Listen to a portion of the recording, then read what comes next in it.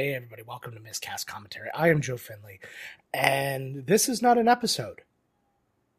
Just isn't. Just an announcement that we are actually returning from Tuesdays to Fridays, starting this Friday. So, not a lot else to say other than that. I didn't have a chance to announce it because we had the 2 movies in a row. So I just wanted to give everybody a heads up that we are not disappearing into that good night. We've just moving back to Fridays because we liked it better. It works better for our schedules.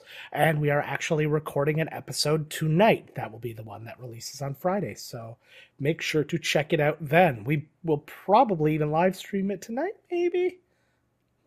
If you need it that bad on a Tuesday.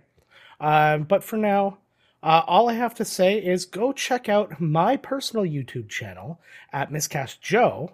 The link will be down below for both the podcast and the video version of this. And we can learn together. So basically what I'm doing with my new channel is I'm teaching about podcasting and streaming and video production and things like that. Just the things I know and the little tips I've picked up along the way.